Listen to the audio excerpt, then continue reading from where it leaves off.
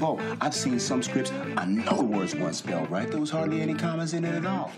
So I don't think that's too important. Hey, you want to get on the train here, or you want to ruin another take, huh? It's too cerebral. We're trying to make a movie here, not a film. Man, I don't drop character till I've done the DVD commentary.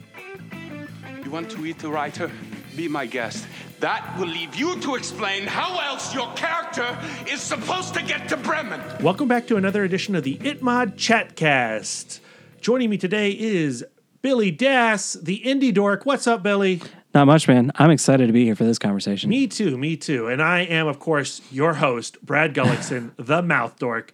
And on this very special episode, we have director Al White, a.k.a. A.T. White, the filmmaker behind the Fantastic Fest favorite, Lost Weekend 11 favorite, Starfish. Mm-hmm. You were a big fan of this movie. I liked it. And, you know, this is one of those watches where I think in the true spirit of Lost Weekend, I really did not research up on the title before I saw it.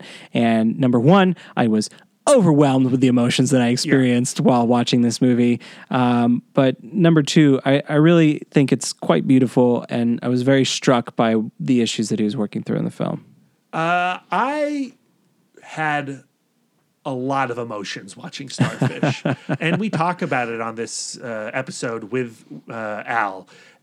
It's a lot, and I don't think it's the type of movie that one should just dive right on into. I agree. I think if you have issues with violence, self-harm, that kind of thing, you need to be made aware of it and be in a particular headspace.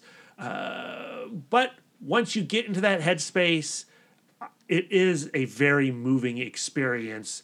And by the end of the film, even as the credits are rolling, I was like, what do you rate this on Letterboxd? I don't know. Yeah. But I know I watched something extremely moving and extremely well crafted and beautiful.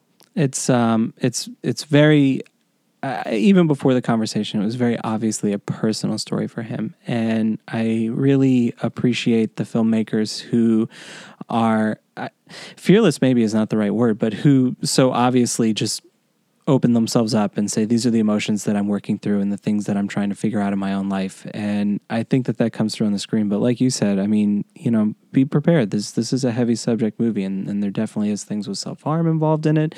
And, you know, if you're not in a space to watch something like that, even if it is beautiful, you know, maybe put it off to another time. So we had this conversation up at the projection booth at the Alamo Drafthouse in Winchester, Virginia, as part of Lost Weekend 11. If you don't know what that is, you need to correct that. Jump on over to the Winchester Drafthouse page, read up on past Lost Weekends, get ready for Lost Weekend 12, because Andy Geyerson, the programmer over there, is not happy with just one Lost Weekend, one film festival a year. He has to have two every year. So Lost Weekend 11 happened in the spring, and Lost Weekend 12 will happen in the fall. And will probably be packed with a bunch of advanced screenings and more celebrity guests like Al White. And Emilio Estevez. Emilio Estevez, at Last Weekend. Yes. I mean, I really liked the guests that he brought out to Last Weekend, and I think this last one was a lot of fun. I think Last Weekend's turning into, it's growing, it's evolving, and it's very interesting to watch that come up. We should also mention that we are joined by Steven of Four Color Fantasies comic book shop in Winchester, Virginia on this conversation. He hopped in for a few questions. Four Color Fantasies, In the Mouth of Darkness were both sponsors of Lost Weekend on a regular basis. Four Color Fantasies right now is doing a silent auction, which just started on April 1st, where they are accepting bids. Yes. It's how an auction works, of several sketch cover comic books. And they range from Jeff Lemire to Jim Moffat to local artists, all contributing to this charity. And the covers are astonishingly cool. They had a live stream of their cover art reveal for the things that we're doing. I don't know if that's on YouTube now or if it's on their Facebook certainly page. on Twitter. I would assume it's on their Facebook page. You should go to their Facebook page, 4 Color Fantasies, and get all your information on the auction. From what I saw, I mean, they've got some big names on there that, you know, if you're a comic book fan, you might want to pursue acquiring some of those. But the local artists, I think, look great. And, you know, it's all for a good cause. So go out and make some bids. Okay, so without any more blather from these two dorks, let's get on to the conversation, and we'll catch you back on the flip side. And here we are back at our favorite movie theater, our favorite Alamo Drafthouse in Winchester, Virginia, in our favorite projection booth. Today we are speaking with Al White, writer, director, producer, kind of star, at least an actor of some kind, playing himself at one point, maybe. I don't know. No spoilers. Al White of Starfish. Thank you for joining us. Thank you so much for having me. It's a real pleasure. The pleasure is all ours. And joining us, guest dork, we've got Stephen Cluffman from 4 Color Fantasies. Stephen, thank you. Thank you. Did I get your last name right this time? You did. Oh, thank God. Yeah, you nailed it. Yeah, because I did the interview with the fiddling producer, and I totally butchered it, and it was really it was bad because he asked for correction before I recorded, and I messed still got it wrong. Yep, and I'm traumatized from that. That really is. You're just following through. Yeah. We should talk about it some more. No. What was that like for you how do emotionally? Who, the fiddling producer? That's Vicky Flaskin. Oh, I'm cutting all of this out. Hey, Billy, don't you have questions for our guest? Yeah, no, that's a good segue. I think I had a couple of questions. So we literally just walked out of the movie for the first time having seen it, and I think I'm still working through all of the aspects of the movie, but I think it's safe to say that it's weird and emotional, and you've talked about it previously being a deeply personal film to you.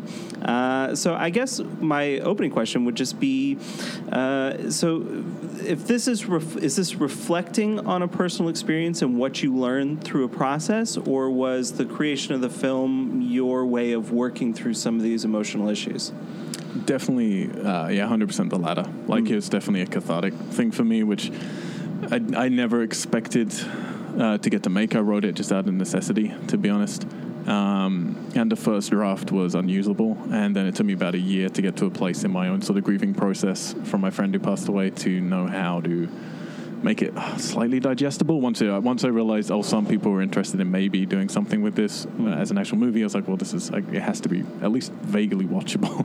And so it was definitely it was just pure necessity. Like, I had to. I don't know where I'd be now if I hadn't been able to write it, and I'm very grateful that people allowed me to express that then in the film format. When you're writing your first draft, is this something that your intent is to maybe share with somebody someday, or is it just, this is a process that I know to work through things? Normally, for sure, it's, your intent is, I hope I can make this as a movie, because that's the reason you're excited about an idea, you write it down, and it takes you, a couple of months before you realize, that was a terrible idea. Well, I was excited about it. But for this one, the opposite. Like, this one, we already had, I think, 3 screenplays at that point, and we were trying to get something made, and we were in the middle of something. And then I just wrote this one for myself just to deal with it. I normally would write music about it, but we were in a place where I had no music instruments and I had no way to do that. So I was just kind of, okay, I'll write a story instead to exercise it a bit. With that, to me, that idea is terrifying. Exposing not just yourself, but your pain and that person's pain. And you mentioned in the Q&A how you weren't, like you said, you weren't intentionally, this was just going to be something you were going to put out there, get through it, and put it in a drawer maybe. But now you are putting it in front of a camera, you're casting it, you're creating it. How? Like, emotionally, how do you go through that process? Yes, it's cathartic, but...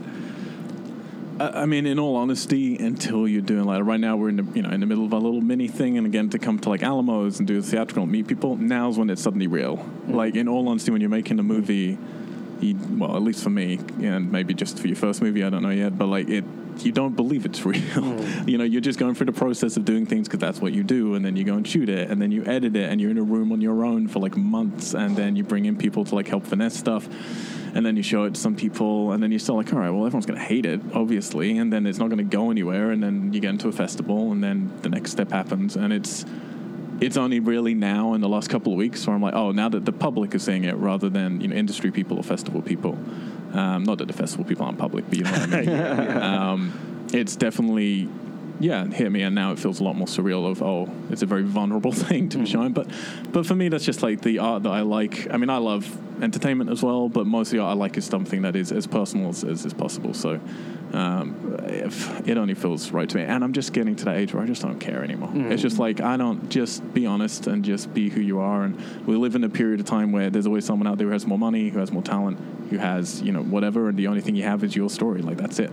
So just try and be honest about it, really.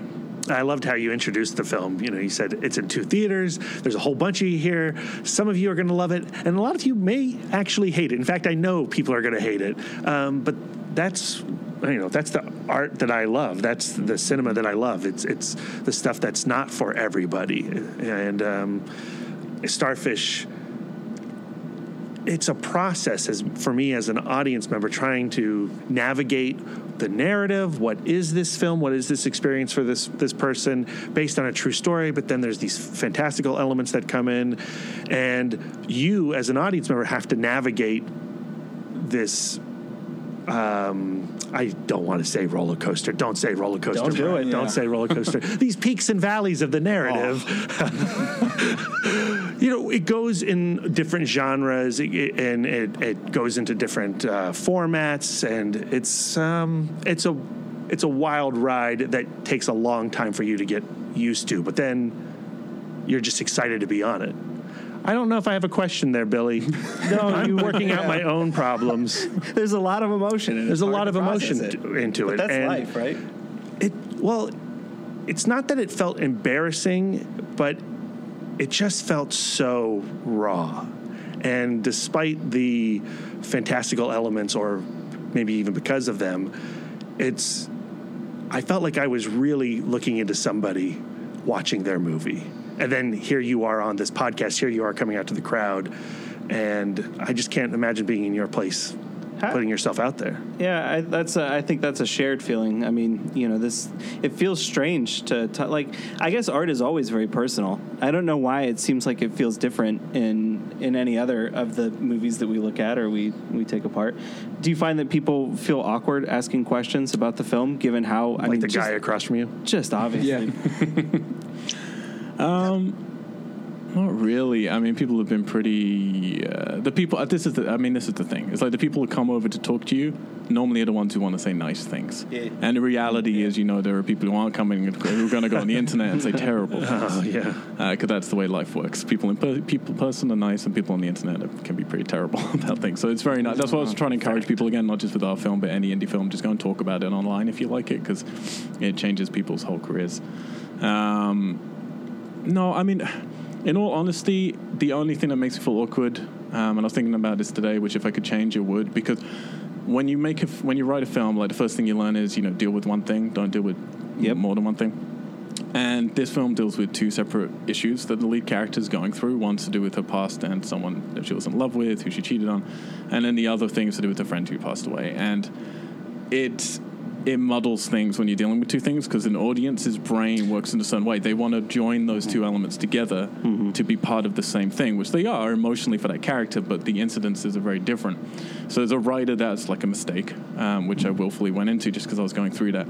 And then on a personal level, that's the only thing that makes me feel awkward. If I could take something back, because I was not gun shy about how I felt about my friend who passed away, because that's my personal story. Right.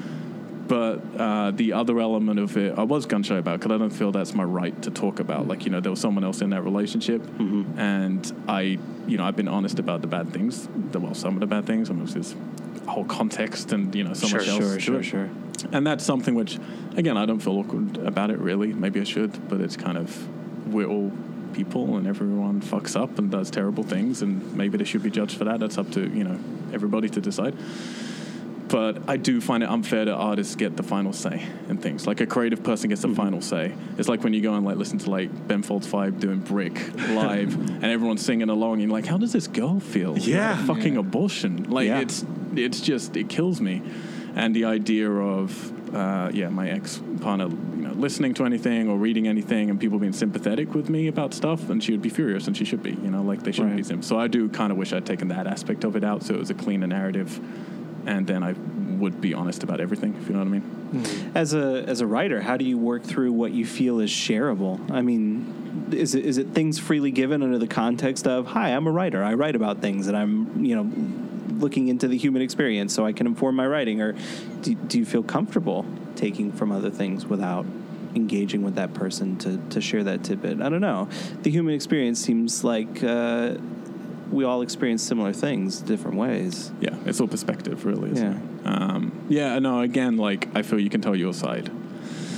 It's up to you where you gauge your morality of when you get to because every story that's personal, you're always kind of assuming something on the other end, and that is kind of unfair, I feel. And I think that's a hard balance to do, because I do think most of the great artists that people look up to are kind of assholes because they don't give a shit. They don't care about anybody else's opinion. They're like, my vision is it.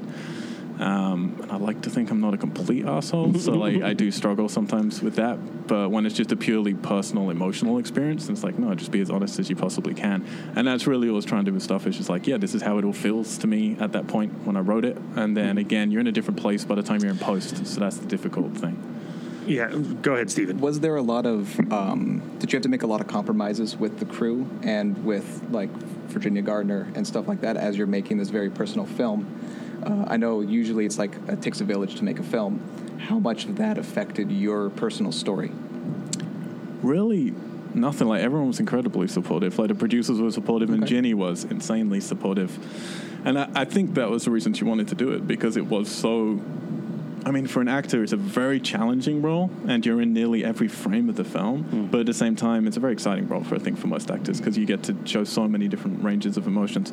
And to be honest, it's a very different edit of the film. We would do takes and we'd play with things and we'd try, because you don't know when you're in it. It's is this too depressing? Should we do this a bit cuter? Should we, And there were definitely points where I had certain sort of sign language things with Jenny that we agreed on of this means you've already done a good job. Now, do one for you, go crazy like this, And she had a lot of fun with some of that. And some of that ended up in, and it took a while to curate it and realize, no, the somber tone needs to retain for most of the film, and just tiny little perforated bits of cuteness. But everyone was supportive with all of the weirdness in the movie and all the emotion, because I think people pretty quickly realize, okay, well, this is the movie. So if you shy away from it, then it's just, there's nothing there, you know, because it's not a normal narrative-based movie. It is, again, sound pretentious, more of a sort of a poem of a movie that's hopefully just trying to make you feel something, and you either do or you don't. You can't, there's no convincing someone to feel something. Yeah. So I mean, this is I'm curious. You even during the Q&A session, right? It's almost like you apologize for being pretentious, and that you're very, very concerned that people will assume that there's some intellectualism behind what you're working on. And I'm what's the friction there for you? Why do you feel like you need to sort of talk that down a bit? That's my first. I'm going to try not to use the word humble, because my mom's recently said I say humble too much. It's a terrible word. Is it? I think I like people to be humble, but again, it's an obtuse film, and I just feel very lucky to have got to make it. Yeah. It's obviously, it is.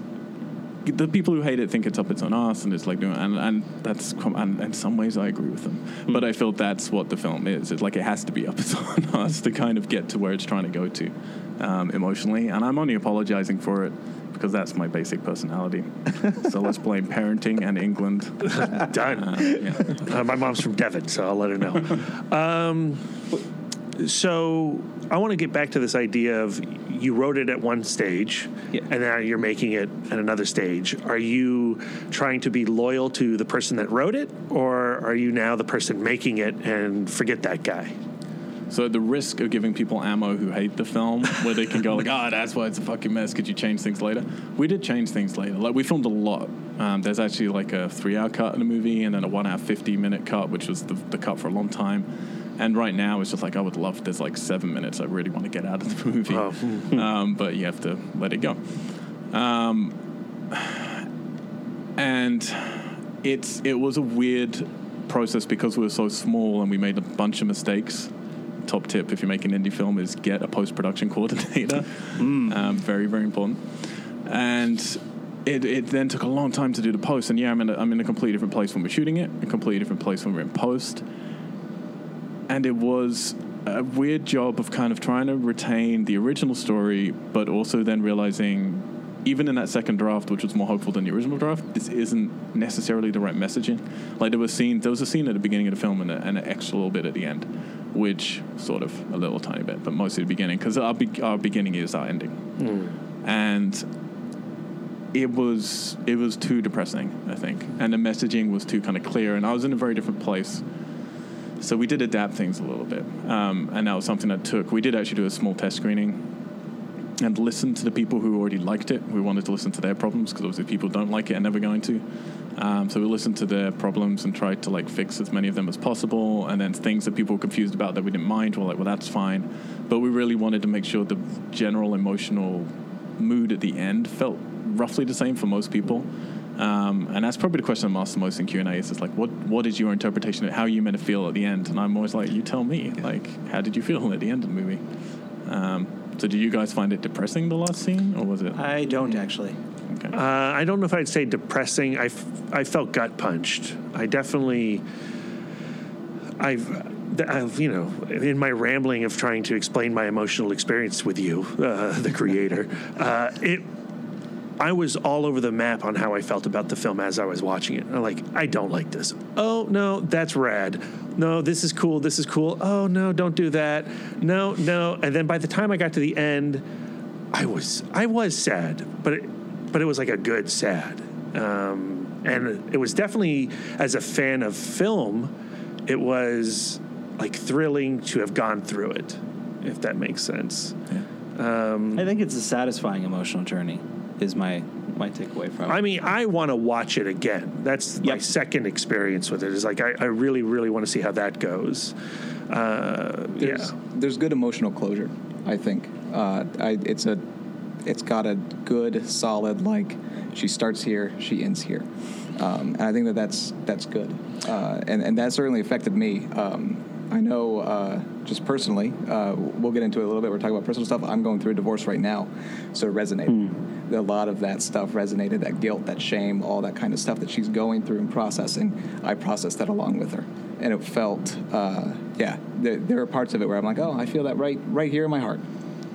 So it's very interesting.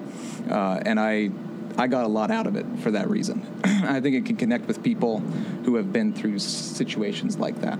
I think you did a good job of capturing all of that mixed emotion, all that kind of stuff. Thanks. That's really beautiful, man. Thank you for sharing that. Oh, yeah.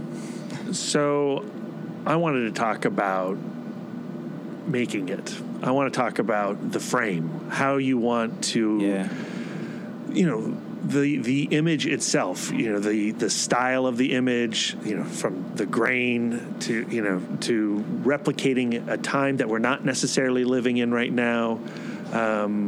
Where does the frame of the picture come from, the actual image? So, I mean, for instance, the time thing of it was something I was very passionate about. I don't like films that are dated too much, and I hate just seeing technology in films as a general rule. One, because it does date, but also just there's always an exception, but there's little that's less interesting to me than watching a camera film a screen. Yeah. It just, I was just saying at a Q&A, I watched Personal Shopper recently, and I know everyone loves that film, but there's a whole fucking bit in the middle where she's just looking at her phone. I love that film, but yes, that is true. Yeah, I was just like, surely there's a better way to minutes. tell that bit of the movie. So I mean, that was always. I really love It Follows for doing that. Like, it kind of, some people I know think that means it's in a different universe. I just feel like it's the world telling you it doesn't matter. And we live in a world now where there's so many eccentric, weird, hipster people. Like, I have friends who have legitimately no internet, no TV, no nothing in their houses. So for me, it's like, well, it makes sense, like that it could be someone living like this in the mountains who just is very retro, and that's how they Cassettes are on sale at Urban Outfitters right now. There you go. Yeah. Okay. So that for me makes sense. And then visually, I've worked with the DP on a few short films, and we worked very, very intensely together. He's the only, Alberto Benares is his name, from Spain, and he's the only DP who's ever challenges me and says no, which I really respect in a DP. it's embarrassing when you're fighting for 20 minutes about something. But we developed the film for a long time together, visually, rules, and like what it meant. The camera was always meant to be connected to her spirit.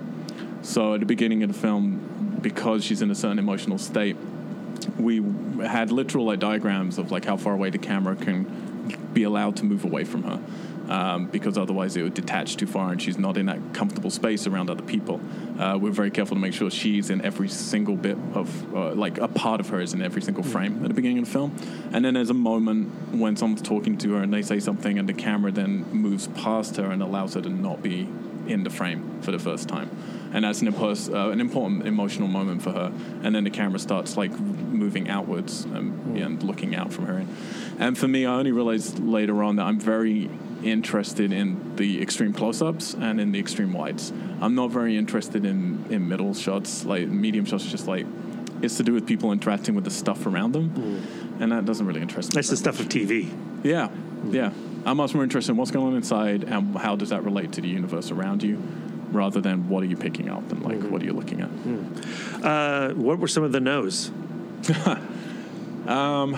Well, on a feature it's a little different because there's a lot of pressure. He's told me no on short films, but on this we were luckily able to. Like we did a short film that was in square format, and he like gridded out the monitor on the camera, and then I was like, well, we need this shot through the window looking down at this person who's walking across. It's like, we can't do that shot. I was like, why not? And he was like, well, because it breaks the math of how this grid system has to be like balanced. And I was like, yeah, but we need to tell the story. And he was like, I don't care, we can't do this shot. So we argued for a bit, and unfortunately I'm the director, so he had to do it. But it makes me think, and it makes me like, okay. But we really, really planned this out a lot. For at least half of it, and then because time's difficult when you're doing an indie film, there would be a lot of 3 hours sleep, and then wake up in the morning, and I would thumbnail something, and we would just go through it with our AD, try to figure out times, and then occasionally have to make up stuff, on the fly. What was the shooting schedule on this? How many days? It was actually 31 days, which is a lot. That's a lot more than I would have anticipated. Yeah. Okay. Normal features, particularly for first film, you're going to be talking 17 to 20. I sacrificed a lot very early on in pre-production. I was adamant I want 31 days. I want, because I knew the altitude problems we were going to have, and I knew the snow problems we were going to have. Yeah. And I can't even tell you how much that all slows everything down. So it was still a real push, but it wasn't as bad as it could have been. So you filmed, where did you film, and how did you come to film there? We filmed mostly in Leadville, Colorado, which is at 11,000 feet pretty much. It's the highest town in America. It got to like minus 24 at points. It's a place that we looked everywhere. We looked in South Dakota, North Dakota. Which one's on Mount Washington? South Dakota. We looked at South Dakota for a while. We were going to actually do it at Deadwood at one point. Then we needed guaranteed snow, to like a certain level, which is very hard to get at the time of year we're filming. We were filming in December, November going into December, and actually February and March was the more guaranteed time in places. And then we went all around Colorado, and I knew Colorado pretty well because I go there a lot. And I wrote the film in Colorado in Basalt, in a little cabin near the lake both times that I wrote it. And we really were giving up. We're like, we can't find the right feel. And then I remembered I had a ski instructor friend who had taken me up to Leadville once where he lived.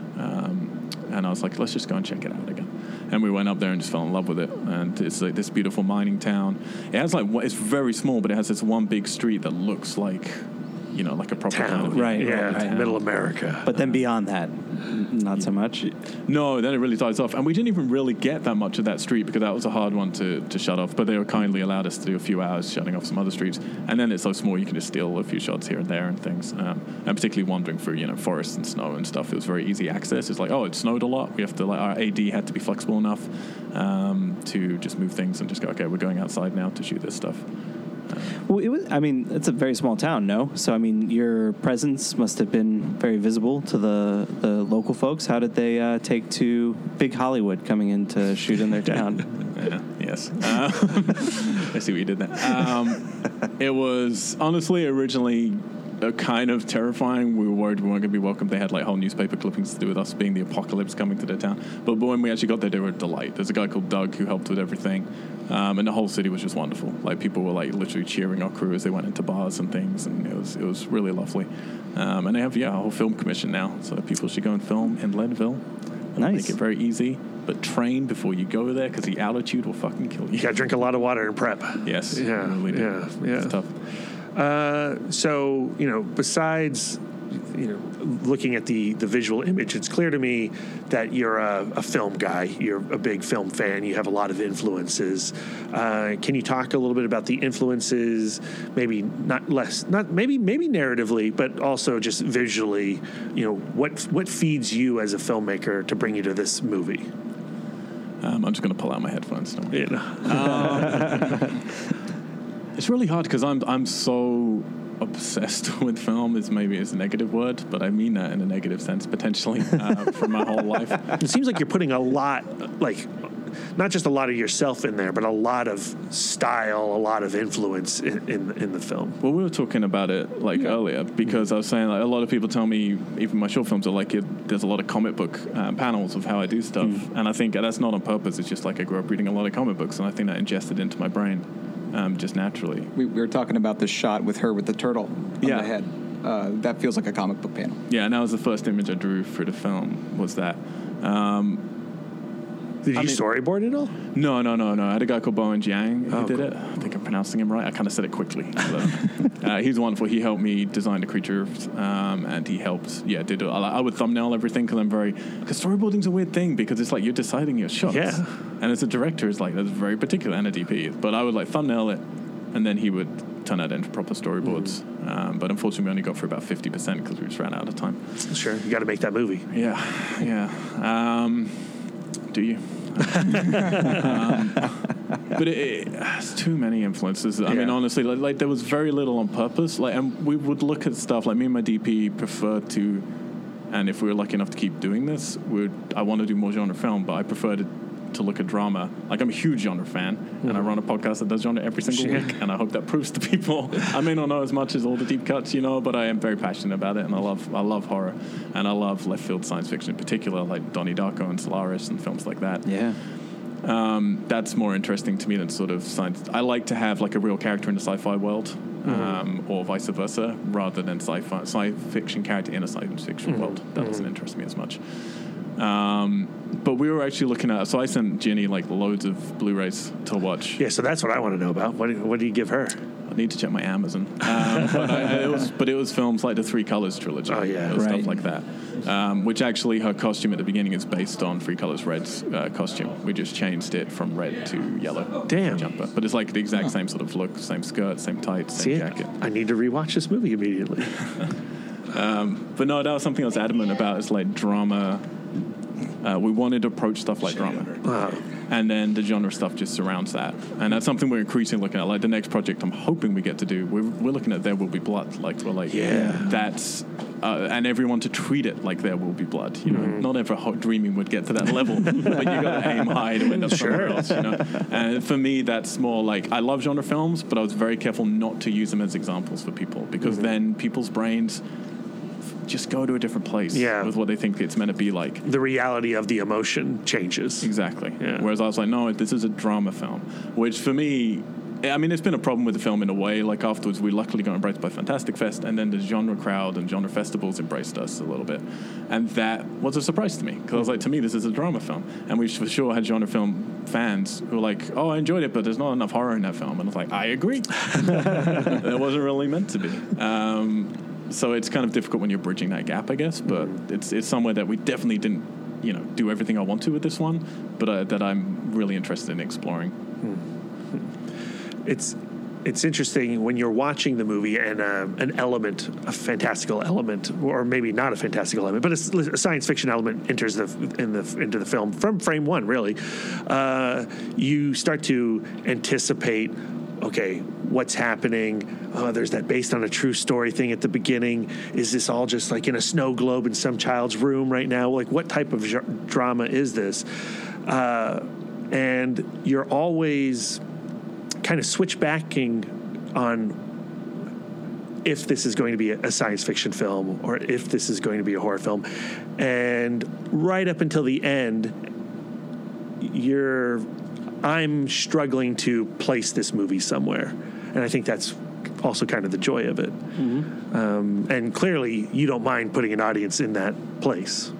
No, I mean, again, I'm a genre fan, but the word genre is ridiculous because everything is a genre. Yeah. So I don't really understand how that happened to begin with. And for me, yeah, like, I mean, film should be, and particularly genre film, like, it's like when people have friends who watch a horror film, like, oh, no, I couldn't, because that was too, like, that really upset me. It's like, it fucking should upset you. Like, the whole point is it's meant to shake you up and break rules, and the whole reason I like genre, like, I grew up as a snobby child, and I'm going to apologize again for being pretentious. I was a very pretentious kid, and when I was, like, 11 years old, my favorite film was Dead Poets Society, Dances with Wolves, and stuff like that. And it wasn't until I was, like, 16 that I watched Night of the Living Dead, and it changed my life. Because, again, no spoilers, because it's weird. I find spoilers are like if the film's really recent or really old. Yeah, but lots of people haven't seen it yet, right? For sure. And, For sure. Go watch Night of the Living Dead, the original. Yeah. This is a ridiculous conversation. And... You shush, Andy. He's upset. No spoilers for Night of the Living Dead, Andy. But the ending of that film subverts all your expectations. And it blew me away of like, oh, wow, here is a genre where you can do anything. Like, you can break the rules of cinema, and you're allowed to do that, and you're not just allowed, you're encouraged. And that's the film that got me into genre film. So for me, it's like, yeah, it should, again, like, I'm in no way pretending that this film ends up as everything that you're intending it to be when you're making it. But in terms of, sitting across different bridges of genre, it might be scary for a distributor, because then it's like, how do we market this? It might be scary for theaters. I don't know. You can tell me, Andy. But I mean, the marketing is an element to all of this. Sure.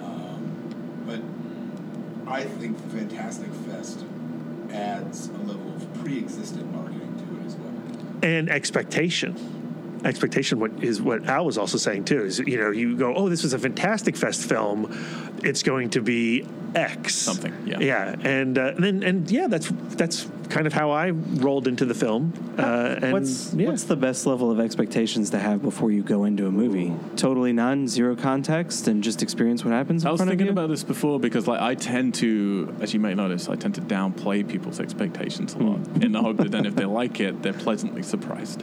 Whereas Andy goes in and like fucking is hyping this up like crazy. But there's a whole but you're absolutely right. Like, there's a way, like, if you get people excited for something, that they go in with an energy and they can embrace things easier.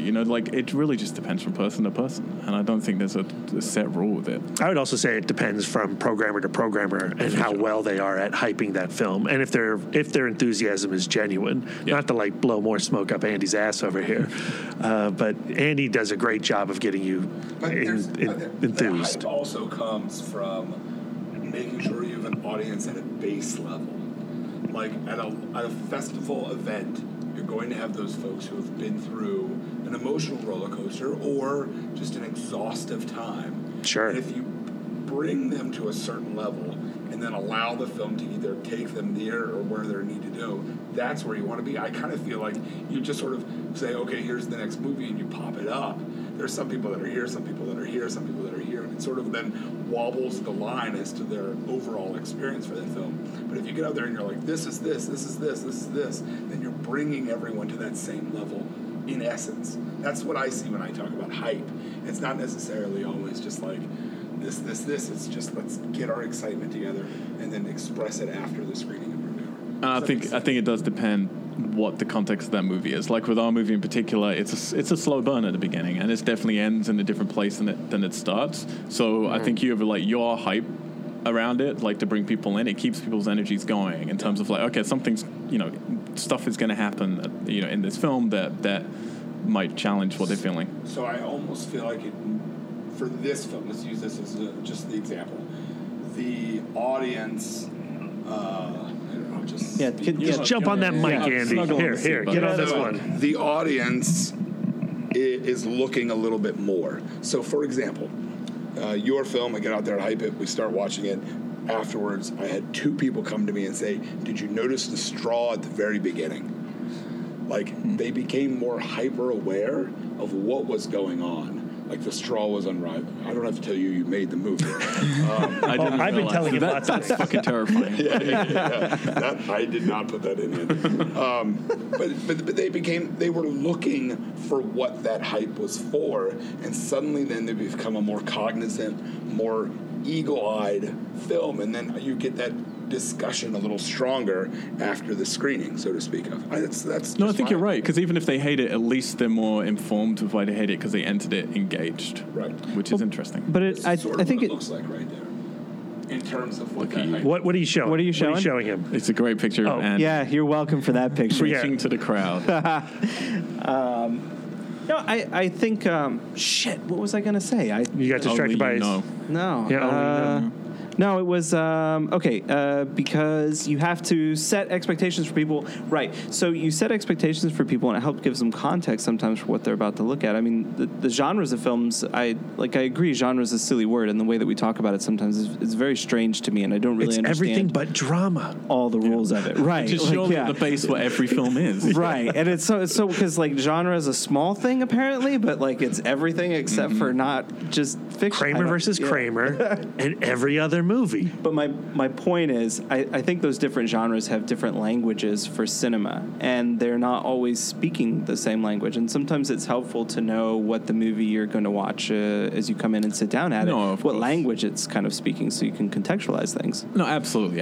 And I'm a huge slasher fan, and I like to know, when I'm going to a slasher, no, this is a real slasher film and not something that's pretending to be, or it's like thinks it's too clever, so it's going to mess with the genre. It's like, no, I want to know it's just a fucking slasher film, and I'm going to get what I want. Because sometimes you want to go to a restaurant that's a chain because you know they're going to give you the exact food that you know you like, and sometimes you want to go somewhere else and be surprised and take a risk. So I agree. All right, so I want to get to your question. Steven, you have a question? Just real quick. Yes, please. Since we're talking about genre and managing expectations, the film jumps around a lot. When you're making the film, like maybe designing the monster, how do you manage those expectations within the film itself? When you're making it so that you're not going too far this way, too far that way, what were some of those lines you had to draw for yourself? In terms of like revealing it and showing it, so it didn't just go or fun. like not going too horror, not going too science fiction, that kind of thing. Just staying true to the drama. Well, one part of that is just purely the creature designs for me. Like I've talked about it quite a lot, but Silent Hill 1 and 2, the video games, were a big influence on it because they were about the demons meaning something before Pyramid Head just became a mascot. And originally they represented certain things to do with James's psyche and to do with like sexual repression and guilt and all this stuff, which I love. So I really wanted to do that stuff. I mean, not guilt, but you have to learn to love guilt because you live with it. But in terms of how to like show them, that was something we were very, very careful with. Sure. Because the DP, my DP is not really a genre fan, which is again something that I like with working with him with this stuff. So he's kind of new to all of those things.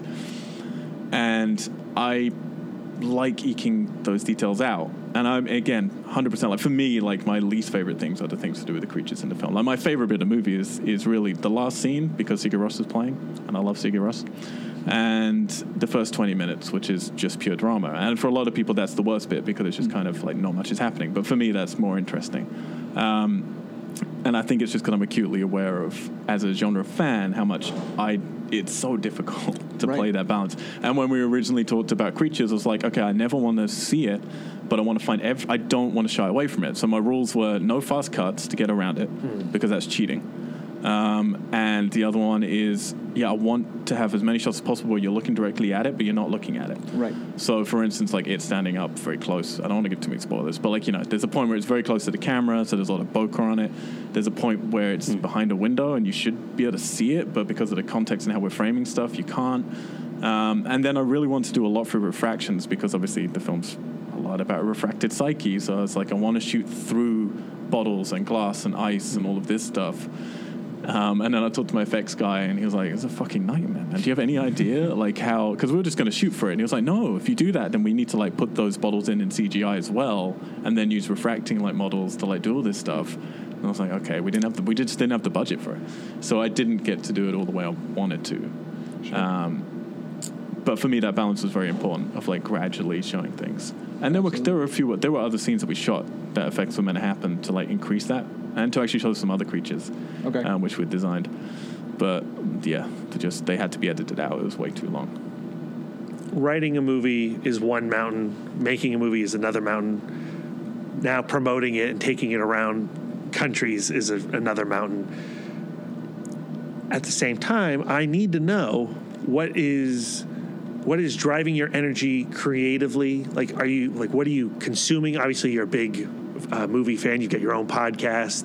What are you excited about right now outside of your own creative experience? Things that are coming up, you mean? Yeah, well, coming up, or just, what a movie you've watched recently, a comic book you've been reading, books you've been reading. I mean, I can't even tell you my hype level of Endgame. Like, it's really... Oh, God. Not to go, just as mainstream as is humanly possible. You were talking to the right guy. Yeah. I'm wearing the X-Men shirt right now. Avengers is all I'm living for right now. Sorry, Andy, but Endgame. I've turned a lot of our Q&As just into Endgame talks. Good. Can I pitch you my last scene of Endgame that I Yes. Yes. My dream end scene, and I mean this so sincerely, is I want to end with Cap back in his own time period. And I just want, like at the end of Dark Knight Rises where Michael Caine's sitting there and you think Batman's dead. And then he sees, and it's this beautiful moment, and then they fuck it up by showing them at the, drinking their little coffee or tea. We don't do that. We're just with Peggy Carter at that date that he's meant to, that he promised her he was going to, go to. And you just on her face, and then you see her just, looking up. And from her acting, because she's a great actress, from her acting, you know that he's just walked in, into, have that day, and then they just cut to end credits. I would be happy with that. That would make me happy. Can I tell you the one thing about Endgame that I would love more than anything is, we've built to Avengers against Thanos, but Thanos we see his content smile at the end. He's on the farm. He's done what he's done. In Endgame, he's not happy. Thanos should never feel contentment. If Jim Starlin taught us anything, Thanos should always be regret, always chasing and courting death. And he and the Avengers need to incorporate somehow together. And the trailer shot where they're all in their quantum realm suits walking off into the quantum realm, I want Thanos to be with them. Oh, really? Yeah. I mean, I think a big, because they recently did that tweet, then they were we're coming for you, Thanos, and all that stuff. And I think that's all bullshit. I really do feel everyone's focused on Thanos. Yeah, it's he already won. Yeah. His story is basically done. It's over. So if he's in this film that much, I think he's either not in it very much at all, he dies very early in the film, in the first, beginning of the movie, or it's something like you're saying, that completely subverts what you're expecting about it. Because they were so clear before of these are two separate movies, and I think they're going to be more two separate movies than people think. I think this will be a whole different thing. I agree. And that's how they did in the comics when it was time to do the sequel to Infinity Gauntlet, Infinity War. Thanos had to join, get rid of those doppelgangers, Stephen, Absolutely. Yeah. It's a different kind of story. All right, I did not know. The hell out of me, man. Yeah, I'm so excited. I'm so excited that we were talking about Avengers Endgame suddenly. When you guys see Starfish, you'll understand why there's a shock at There's that. Thanos in it. Yeah, there's Thanos. She's collecting each stone. She walks from place to place. That's what the tapes represent. Yeah, I was gonna say. There's your marketing post. There's the marketing post. She's just holding them up in her fist. All in her hand. Theaters this thing right now, the lost chapter. I do want to make clear, my passion falls on both sides. So last year, Infinity War, there's a photo of me on Twitter that my friend posted after Infinity War, and I'm literally just cradling myself in the seat and didn't move because I was just so happy. I was this is the best ending of any comic book film ever, and I can't believe they did it, and it made me so happy. And I kind of was just can you please just stop the MCU right now? Just end it, because that's it. We're great. No getting better than that smile. But my favorite film of last year was You Were Never Really Here by a long way. By so far. Yeah. Just astronomically better than anything else I've seen. And I think Lynn Ramsey is the greatest female director working today. And she's only done 4 films since the 90s. I've been following her since Ratcatcher, which my mom loved. And I enjoyed Ratcatcher, but I didn't love it. And Morven Caller I thought was phenomenal. And obviously Kevin was brilliant. Yeah. But I think this is her best movie. And I think it's a near perfect movie for me. We sponsored it Lost Weekend number 9. That was an ItMod sponsored film. Early release on that. Yeah, loved People that haven't movie. seen that, see that, and just go watch Phantom Thread again, because why people aren't watching that right now, I don't understand. Everyone should just be watching that on repeat. The scene when he comes home to his house and does battle, and what happens in the kitchen, I think is some of the best filmmaking out there, period, end of discussion. No, it's phenomenal. Yeah. Where's my Alamo Drafthouse feast in a movie with some mushrooms? Yes. And Phantom Thread. I think that can happen. Both those movies. I want to work with Vicky so badly. I think she's insane in Phantom Thread. Yeah. Oh, well, let's make that happen. Let's tweet. Let's tweet her. Oh, I thought we were all just going to like go out and find her. Oh, yeah, we can do that. We can form a squad. And then we left Winchester, Virginia. All right, Billy. Billy, it's time for your question. It's time for my question? Okay. All right. So before my question, I just want to say, despite asking a lot of questions about how awkward this is for you to talk about personally or what an emotionally driven, weird movie that it is, I absolutely love the final product that you have out, and I'm still working through it in my head. It's very well done, and I could not recommend it enough to people to go take a look at. Thank you. This sounds like a setup for a really painful question. Yeah. That being said, no. So, I mean, look, as part of the interview process, we've been fortunate enough to talk to a lot of independent filmmakers, and we absolutely understand not just how hard it is to make a movie, but how hard it is to make an independent movie, and how much harder it is to make a first-time movie as an independent movie. So what we like to ask, to end on a positive note, given how difficult those things are, is, when you're feeling low in your creative process, or something's not going right in the editing room for Starfish and the vision's not coming together, or for future projects, what moment from this experience in making the movie will you kind of look back at that will sort of buoy you in those low times or give you a sense of gratitude for what it is that you have been afforded the opportunity to do? I like that you assume there's a positive answer to this. He's a very hopeful person. Yeah. I really am. You have a good soul. Well, slow down. In all honesty, it's this stuff, like talking to people and having conversations. And again, like that could be a negative conversation, it could be a mixed conversation, it could be a positive conversation. But that's like again, I didn't expect to make it. I didn't expect it to be out there. So any struggles I have in the future, you just look back on, like when I was at Fantastic Fest, I was ready, because they worked so hard to fill everything, and there were 2-pack rooms, and I was fucking terrified. And then you meet some people afterwards, and some guy almost immediately came over to me crying and was like, I buried my mother last week, and this film meant everything to me. And I was like, I'm good. That's it. Anything else anyone says, that's fine. Like if one person got anything out of it, that's amazing. So really, it's that getting to be a part of that community. And for me, again, I enjoy entertaining films. Infinity War can both make you feel things and entertain you. Agree, 1,000%. Which is why it's great. But for me, my reason to want to make stuff is to communicate with people, and to be able to say, hey, here's how I feel about things. And I think it's something that we all need to do more on social media, not just in film, is to go, and I try and do it. And the problem is you do it when life is going bad and people think you're moaning. You do it when life is going well, and people subjectively well from looking at your life through fucking Instagram photos. And people think you're being an arsehole for being like, oh yeah, life's so terrible for you. But the truth is I suffer from depression, most of my friends do, and things are going great for me right now comparatively to how my life was before. And I'm very grateful for that, and it does feel lovely to meet nice people like you guys and talk about things and get to meet Andy and come to these places. But I still feel depressed nearly every day and struggle with that. Yeah. And that's something that I feel people need to talk about more, and to be like, yeah, sure, my life looks pretty cool on Instagram, but also I feel these things because the people at home, and I have friends who I know they love me and I know they're supportive and I'm the same with them. But when they see things are going great, I know somewhere in the back of their head they're like, fuck. Because then you reflect on your own life. You're like, why aren't I doing that yet? Right. And I do that with my friends all the time and I hate myself for it. And then you're just caught in this spiral. Yeah.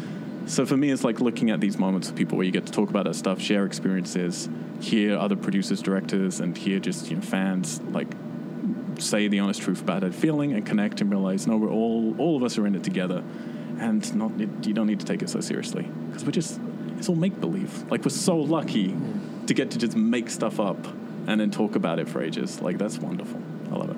So that will get me 3 things. I think that's a perfect answer. Yeah, thank you, Al. Thank you for taking so much time to talk with us today. Pleasure. We really, really appreciate it. Speaking of your Instagram, where can people go to find you online, plug your podcast, plug whatever you want? Thank you. I really want to plug Tiny Chef Show. If no one follows that on Instagram, when you say happy place, Tiny Chef Show is my happy place. I'm Mr. Al White on everything, on Instagram and Twitter. And our podcast is called We Are Geeks, and we do a horror show every single Friday where we talk about horror films, and then we do other regular shows occasionally as well. I think that's about it, really. Yeah. All right. Thank you, Al. Steven, guest dork. Yes. Thank you for having me on here. Oh, it was our pleasure. We're going to do it again. We're going to make it happen. Where can we find you online? You can find me on Twitter. I tweet through the store account, 4Color Fantasies, but I also tweet through my personal account, SDClef. So, yeah. And you've got exciting things coming up at 4Color Fantasies. Yes, real quick, I'm going to plug... by the time this comes out, we'll be in the middle of a silent auction charity drive for the Literacy Volunteers of Winchester. We're going to be auctioning off sketch covers done by professional and local comic book artists. Whoa. And we have 40 in the shop as of right now. We're hoping to have more. All the proceeds will go to the Literacy Volunteers. My understanding is one of those is a Jeff Lemire. It is. Batman shadow sketch. Yes. What? It's very exciting. That was our big get. We didn't think we'd be able to do that. That's the one that I'm going to win. So just set luck. that aside. Yeah, people will be able to vote online, and it'll be a great time. All right. Thank you, Stephen, for joining us. Andy, how you doing? You doing good? Fantastic. You doing great? Can we still find you at the Alamo Drafthouse Winchester? Whoop, whoop. There he is. You That's can a voice. follow that guy on at Cinema Bandwagon. Right there. Yeah, I know. You just blew out my speaker. Don't tell Darren. I just need to say I really fucked up and I didn't say please go to starfishmixtape.com where you can find out where we're playing at theaters across America right now. Yes. In my head I was like, I think there's something else I'm going to say. Yeah. Al, that was starfishmixtape.com. Thank you. Appreciate it, Andy. Yes. Also, did you catch our Cameron Stewart poster that we have? The what? Cameron Stewart poster. No. The artist who does like the Fight Club. Is that the comics Letterbox and poster? The one that's on Letterbox? That's Yeah. Cameron Stewart? He's amazing. Dude. Awesome. Yeah. That's a like get. Cameron is Yeah. such an amazing person. He did that for charity for us as well. What? He gave all cool. of his money to charity for that. Well, that's awesome. He's a wonderful man. All right. Okay. A lot of comic book talk on this. I wasn't expecting it. It makes me very, very happy. All right, guys. You'll hear our outro in our actual outro when we record that. All right. How's that go, Billy? Okay. That works out. And there you go. Just like I promised, an outro. Hey, look at that. It's signed, sealed, and delivered. It's exciting. Man, I cannot tell you how excited I was when we started chatting Avengers Endgame with Al. That was a real treat. I loved every bit of that conversation. I do, like, I wish, because I feel like we started with suicide and we ended with Avengers. comic book movies. I feel like it would have been a better flip, but yeah, well, that's the way you go sometimes. Sometimes you don't know how these interviews are going to go, so you really just want to get right into the meat of the film. And Starfish, as we said at the beginning, it's dealing with a lot, and a lot. The emotions are extreme and real. Yeah. And I think we had to start there, Billy. Well, I think you're right. And I think also, a lot of times when we do these conversations, we've seen the movie in advance and we've had time to reflect and process. Yeah. And boy, howdy, we finished the movie, we watched 30 minutes of Q&A, and we immediately went upstairs and started recording this conversation. And I definitely was still processing. And I think that's a tricky thing to because I'm emotionally in the mix right now. And I think that was for me what led us to start down that path that we did straight away, is because that's where you are emotionally. So I hope if this conversation did not already turn you on to watching Starfish, that you take our word for it. It is worth your time. Absolutely. It's a hell of a cinematic experience. Al White is an amazing visualist. I cannot wait to see whatever his sophomore film ends up being. And I'm just really thrilled and feeling content that Al spent so much time with us, not only in this conversation, but when we finished having this conversation, we spoke for like another hour. That comic book conversation goes on for a while. Long time. And, he's extremely generous with his time and with his willingness to talk about his movies. So, a film like this, sometimes you could just say, hey, the movie's the movie. I don't need to explain it to you.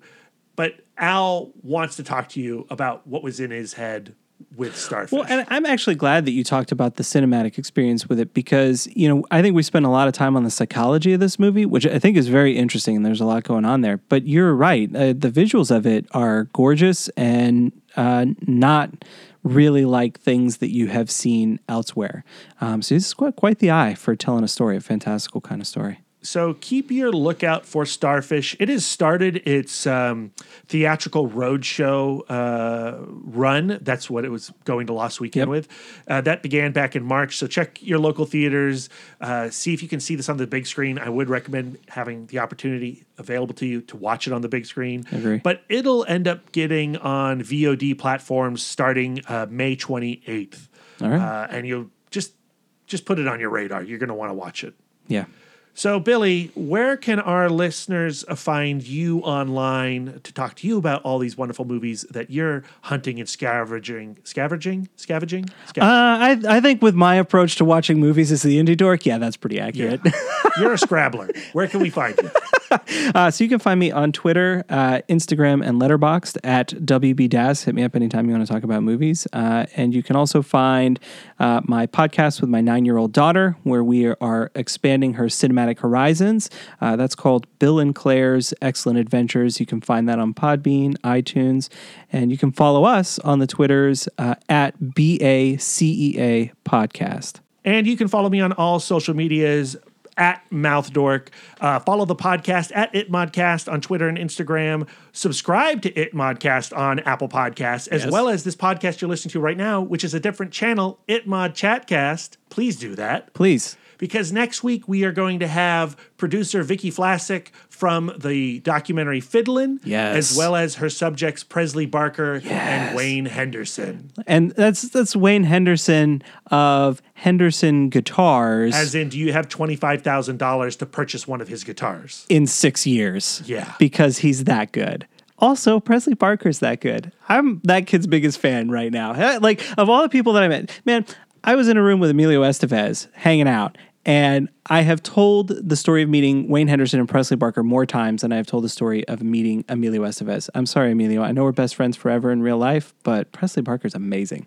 So come back to us next Wednesday, ItMod ChatCast. Subscribe, listen to that conversation. And Billy and I are heading to Chattanooga, Tennessee to partake in the Chattanooga Film Festival. That's right. And we're coming back with a bunch of conversations. Dude, I don't know how many conversations, but probably a lot. There's one potential conversation, which if it happens... Pretty excited about.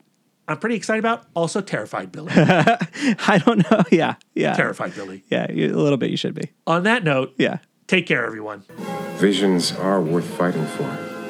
Why spend your life making someone else's dreams